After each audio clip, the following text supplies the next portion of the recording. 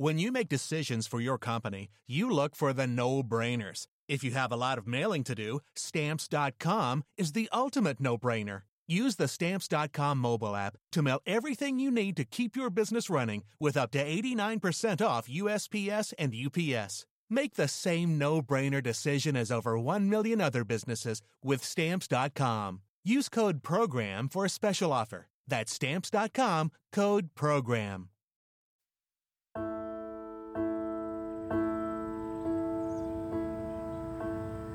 December 4th, 1991.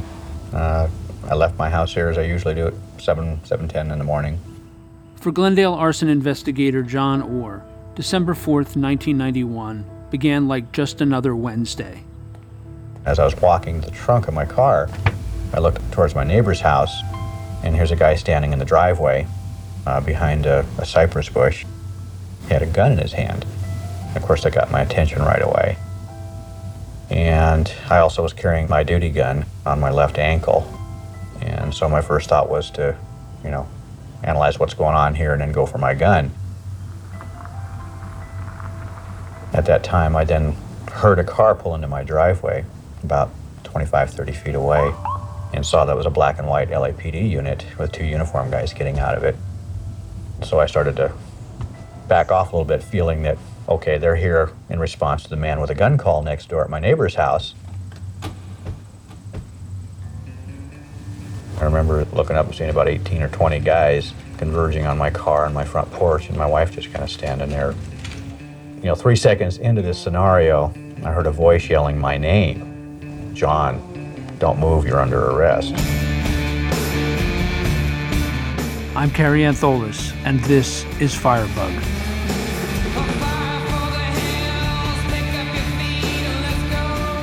Southern California was being beat to death with fires. We really felt that this was tied to one suspect. We have something you don't have, a fingerprint.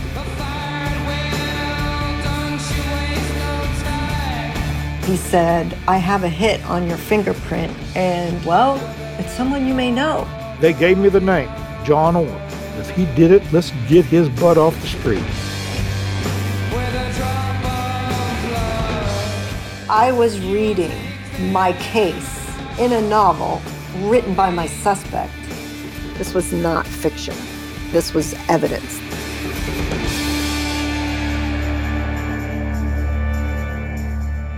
Chapter 6, The Novelist.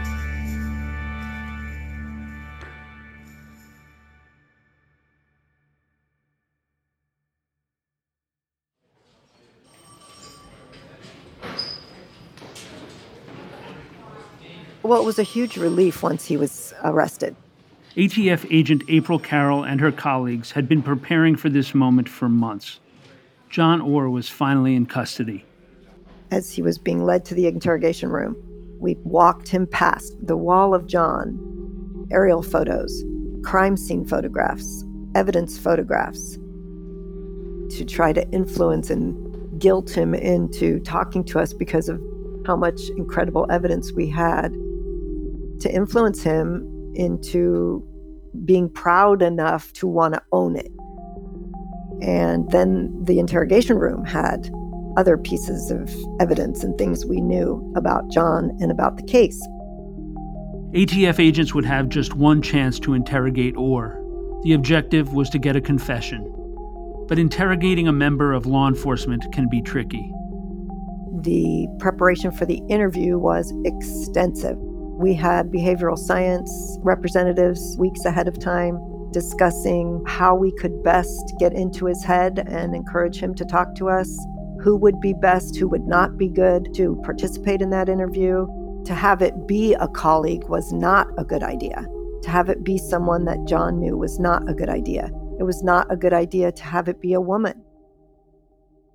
The most frustrating part of that interview was that Larry Cornelison was our supervisor at the time, and he threw all that out the window and decided he was going to do the interview.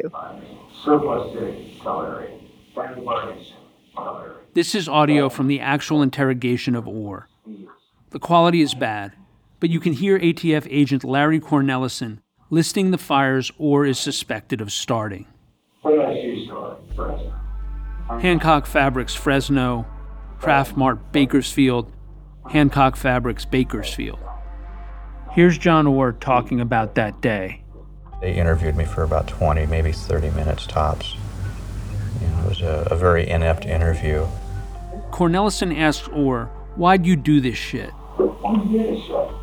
They said, we know you did it all. Why did you do it? Where did my life go wrong to where I became this crazy arsonist burning the state of California down?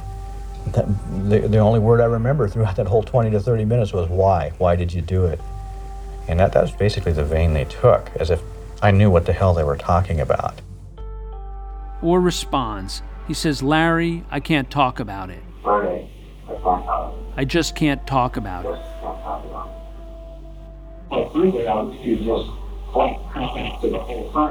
Quite frankly, Cornelison says, I'd like you to just cop out to the whole thing. He tells Orr that they have loads of evidence, including a fingerprint. At that point, I just didn't know how to react. I started analyzing my body language. I was thinking, how would an innocent guy be reacting here? How should I be sitting? Should I be protecting my middle as an innocent person would?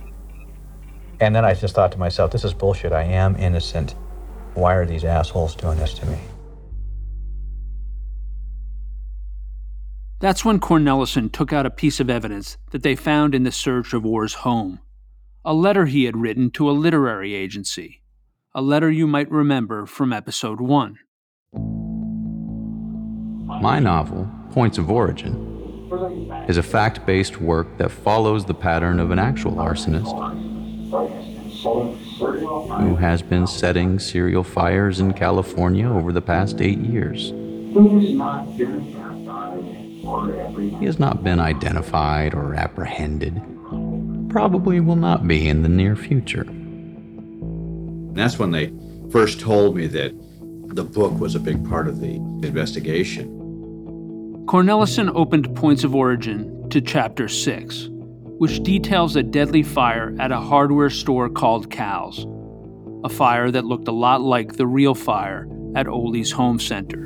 And I said, the Ole's fire, what the hell are you talking about? He said, you wrote about it in your book.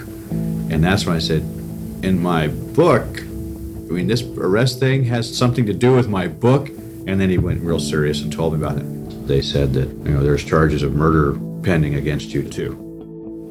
That's when I started to go downhill in that interview was, these fucking guys are nuts, basing an investigation on a fictional novel. I just knew that this thing is going to get blown way the hell out of proportion, and it had already happened. And I was just pissed. These guys are just totally destroying me, my career, my life, my family. And I wanted to strike out.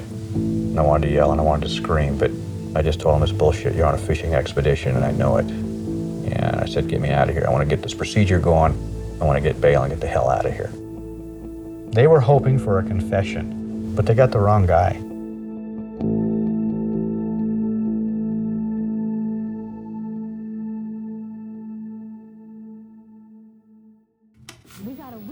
Also in the news this morning, a high-ranking fire department official in Glendale, California is being held without bail, charged with arson.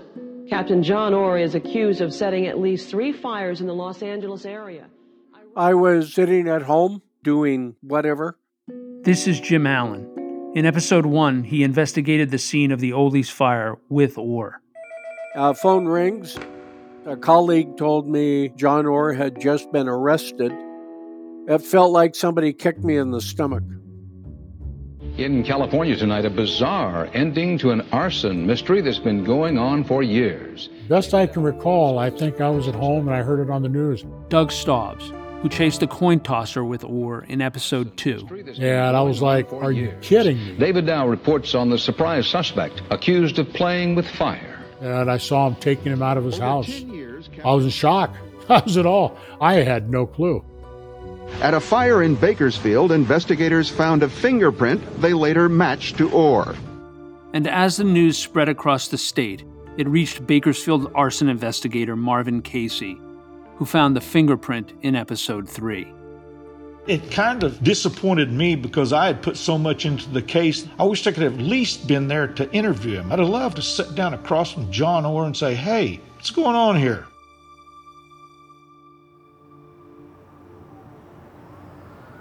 Back in Los Angeles, word of John Orr's arrest reached someone else. Me. Remember in episode 1 how I was in my car on my way to a meeting and I heard a news bulletin over the radio? Captain John Orr is a veteran arson investigator for the Glendale Fire Department in California. He's charged with setting several fires. I was just a 28-year-old kid at the time, trying to make my name as a storyteller. And it seemed like John Orr was just trying to do the same. He's also the author of an unpublished novel about an arson investigator who sets fire. I showed up to my meeting with that story rattling in my head, and I ended up nervously pitching it to big-time producer Sheila Nevins. You might remember this voice. I remember you were hot on arson and hot on this arsonist, but I remember you thought he probably was innocent. That was the most interesting part. Sheila told me that there was only one way to find out. Get an interview with John Orr. And a couple of weeks later, that's what I did. As I was going there, I remember thinking, how crazy. This guy was facing life in prison, and the biggest pieces of evidence against him were his own words. I'd read Points of Origin, and I wanted to know what was fact and what was fiction. Now, I was about to find out.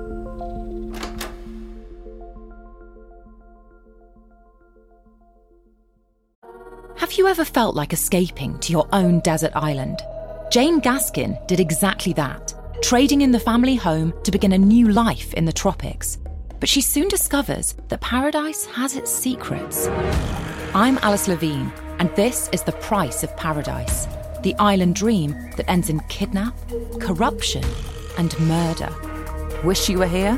Follow The Price of Paradise now, wherever you listen to podcasts. Welcome to True Spies, the podcast that takes you deep inside the greatest secret missions of all time. Suddenly out of the darkness appeared Bin Laden. You'll meet the people who live life undercover. What do they know? What are their skills? And what would you do in their position? Vengeance felt good. Seeing these people pay for what they'd done felt righteous. True Spies from Spyscape Studios, wherever you get your podcasts.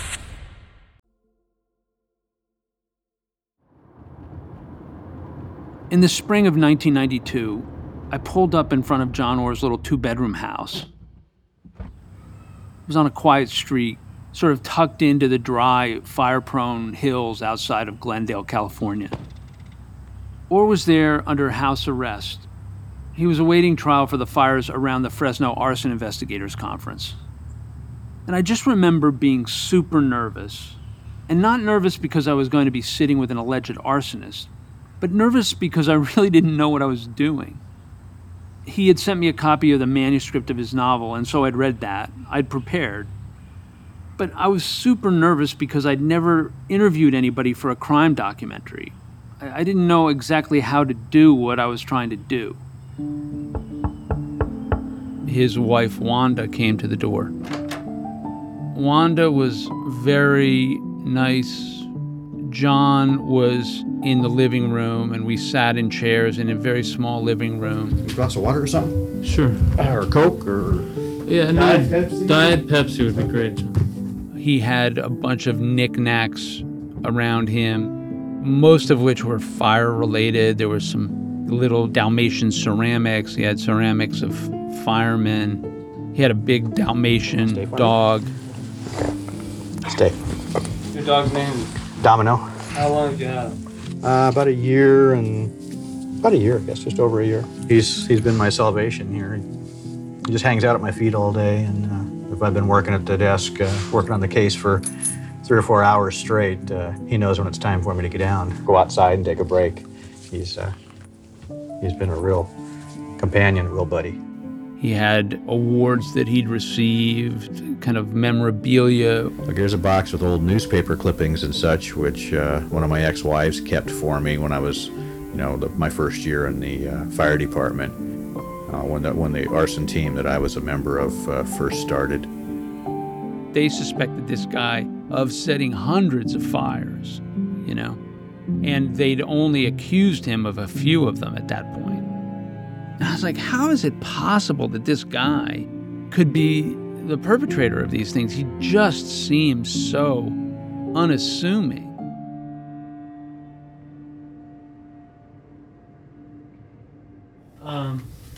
Okay. Testing. Okay, I'm okay on the level here. How about you? It doesn't really matter. It doesn't matter about you, huh? We don't care about you. At the time, I remember being very skeptical that he was guilty.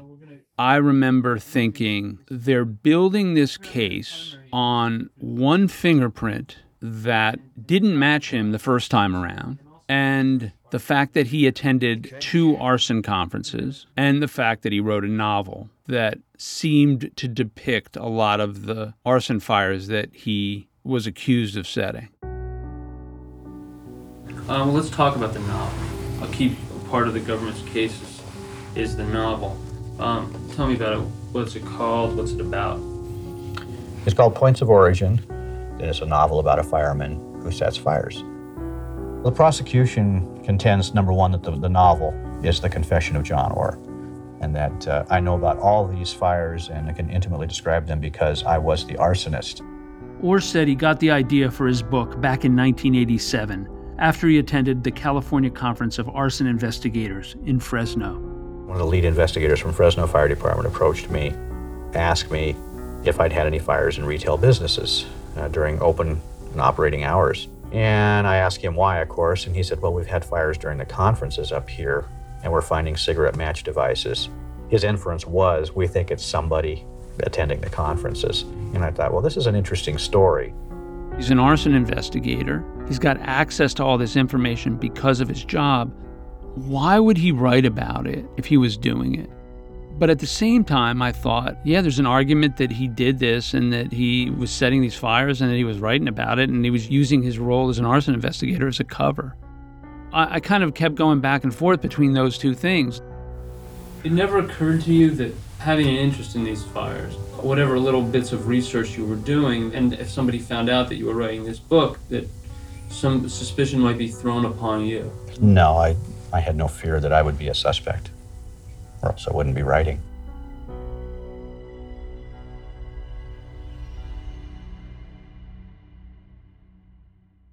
But investigators thought that Aaron Stiles, the serial arsonist in Points of Origin, was Orr, that he was writing about himself. Your antagonist, Aaron. Tell me about the character and then tell me who's... The character, Aaron, is a fireman who's been on the job about 8 years, I think. And Aaron, his personality, or lack of it, is based on the arsonists that I've arrested and interviewed over the last 10 or 12 years. And I didn't develop much from the interviews with these arsonists that I had arrested because psychologically they're quiet, they're insecure, they don't share much, they don't open up to you unless they're talking about their fires. Orr said that there was another character in his book who was based on him, an arson investigator named Phil Langtree. Tell me about that character and tell me about who he's based on. There's no doubt that the guy in the novel is me, right from the number of marriages to the location of the city, even though it's not articulated in the book that it's Glendale. It's a medium-sized city just north of Los Angeles, and, I wrote about me. In the book, Phil and Aaron are opposites. Phil is outgoing, brave, popular with the ladies. Aaron is a creepy loner. But reading the book, I noticed that they had something in common.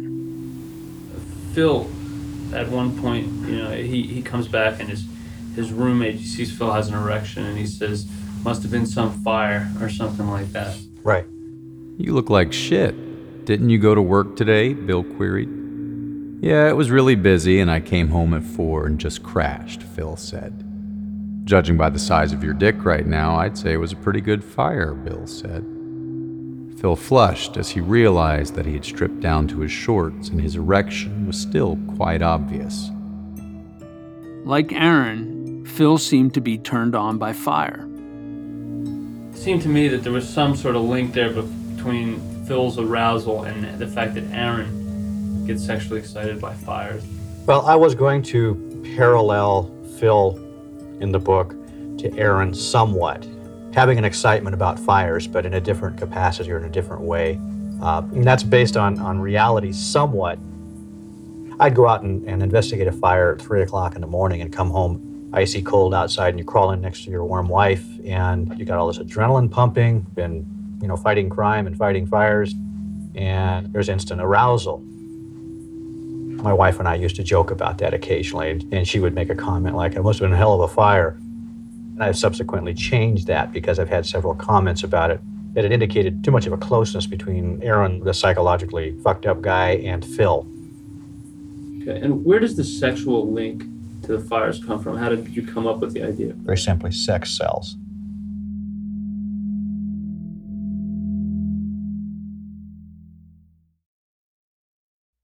In the 1970s, John Todd burst onto the evangelical scene with a shocking tale. He claimed to be a former witch, involved in a then unheard of secret organization called the Illuminati, and urged Christians to prepare for a violent world takeover.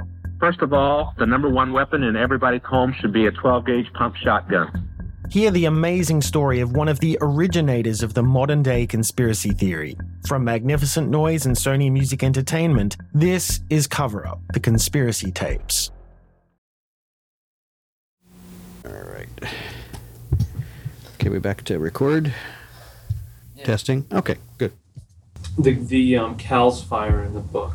You based that on the Ole's fire in South Pasadena.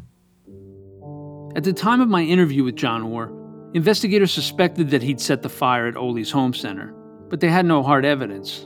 No witnesses, no fingerprints. All they knew was that Orr had written about it in his book, with a level of detail they believed only the real arsonist would know. Where did you get the vivid descriptions of how the fire started and how it kind of engulfed the building? When we first got at the scene over there, two of us were detailed to interview the last guy out of the building before it, killed those 4 people.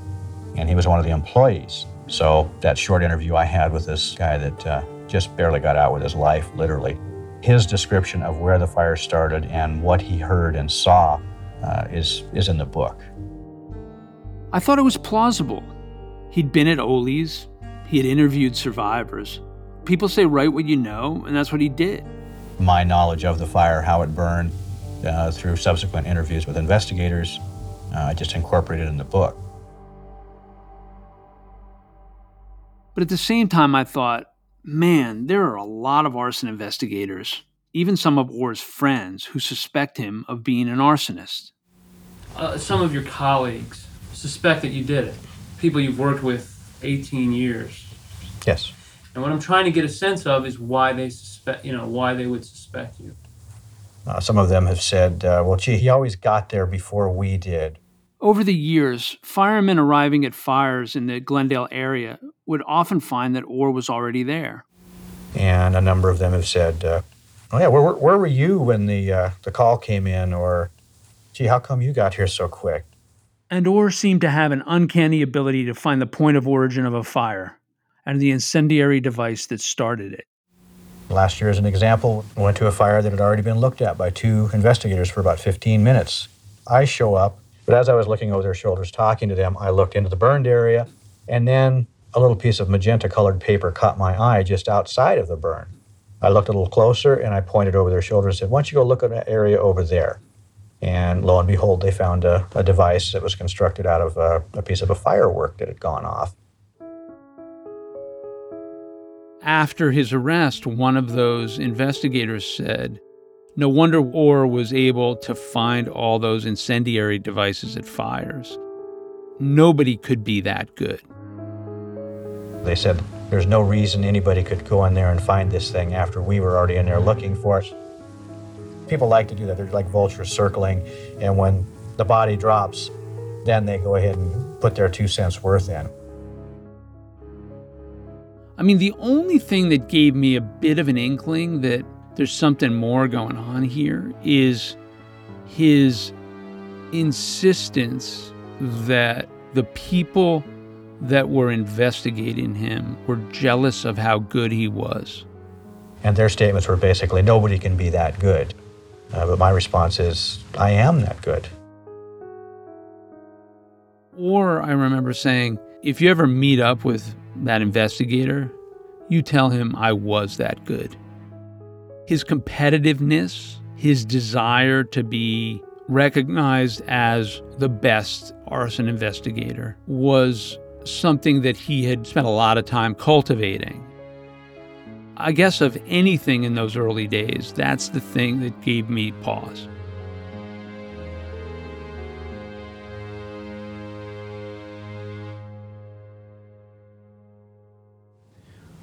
Why are you doing this interview? I have a need to get my story out, my side of the story. In a way, trying to rebuild myself and my career. I had a need to share and to talk about this situation as much as I can. Maybe it will get somebody's attention within the Federal Investigative Services to pay attention. Break for a second. Well, that's cool. Okay, Domino? No! What has this done to you and your family? It's hurt my family life and my family. Of course, my standing in the community. All this is difficult to deal with. I won't say it's ruined my career because after the trials are over with, I fully intend to go back to work. I'm not going to give up a $70,000 a year job, a career that I've developed. It'll set me back a little bit, yeah. Credibility-wise, there'll still be people out there that say, hey, are we really sure just because he was found not guilty? But that's what I expect will happen. But I fully expect to be exonerated, and the hell with it, I'm going back to work.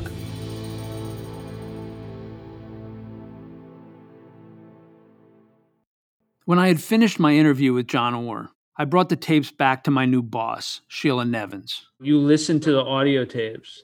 Oh, I would definitely have done that. I mean, I'm an obsessive. Yeah. I would have done that because of my OCD. I would definitely have done that.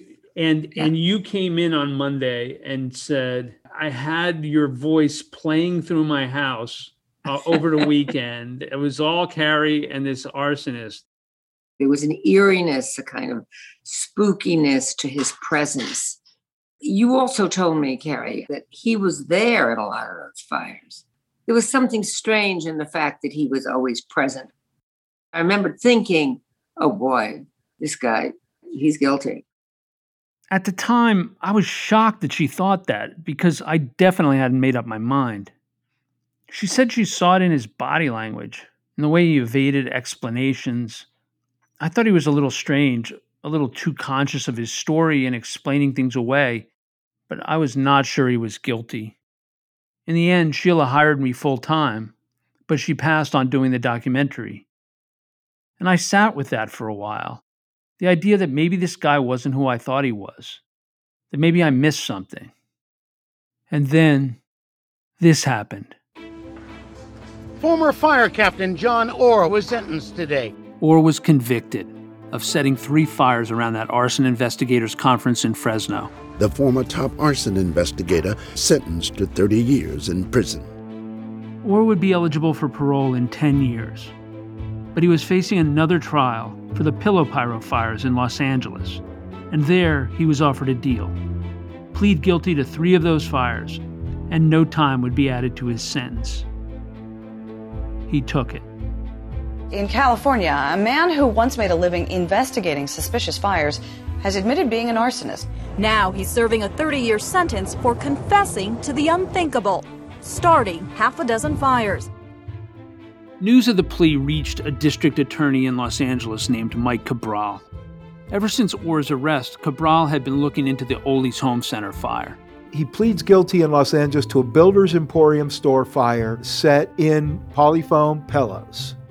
It was that plea that I felt was most significant for our case. Cabral suspected that the Ole's fire was also set in polyfoam. This was a nice piece of evidence. Now we have him pleading guilty to a crime committed in our community that is similar to the crimes we are looking at.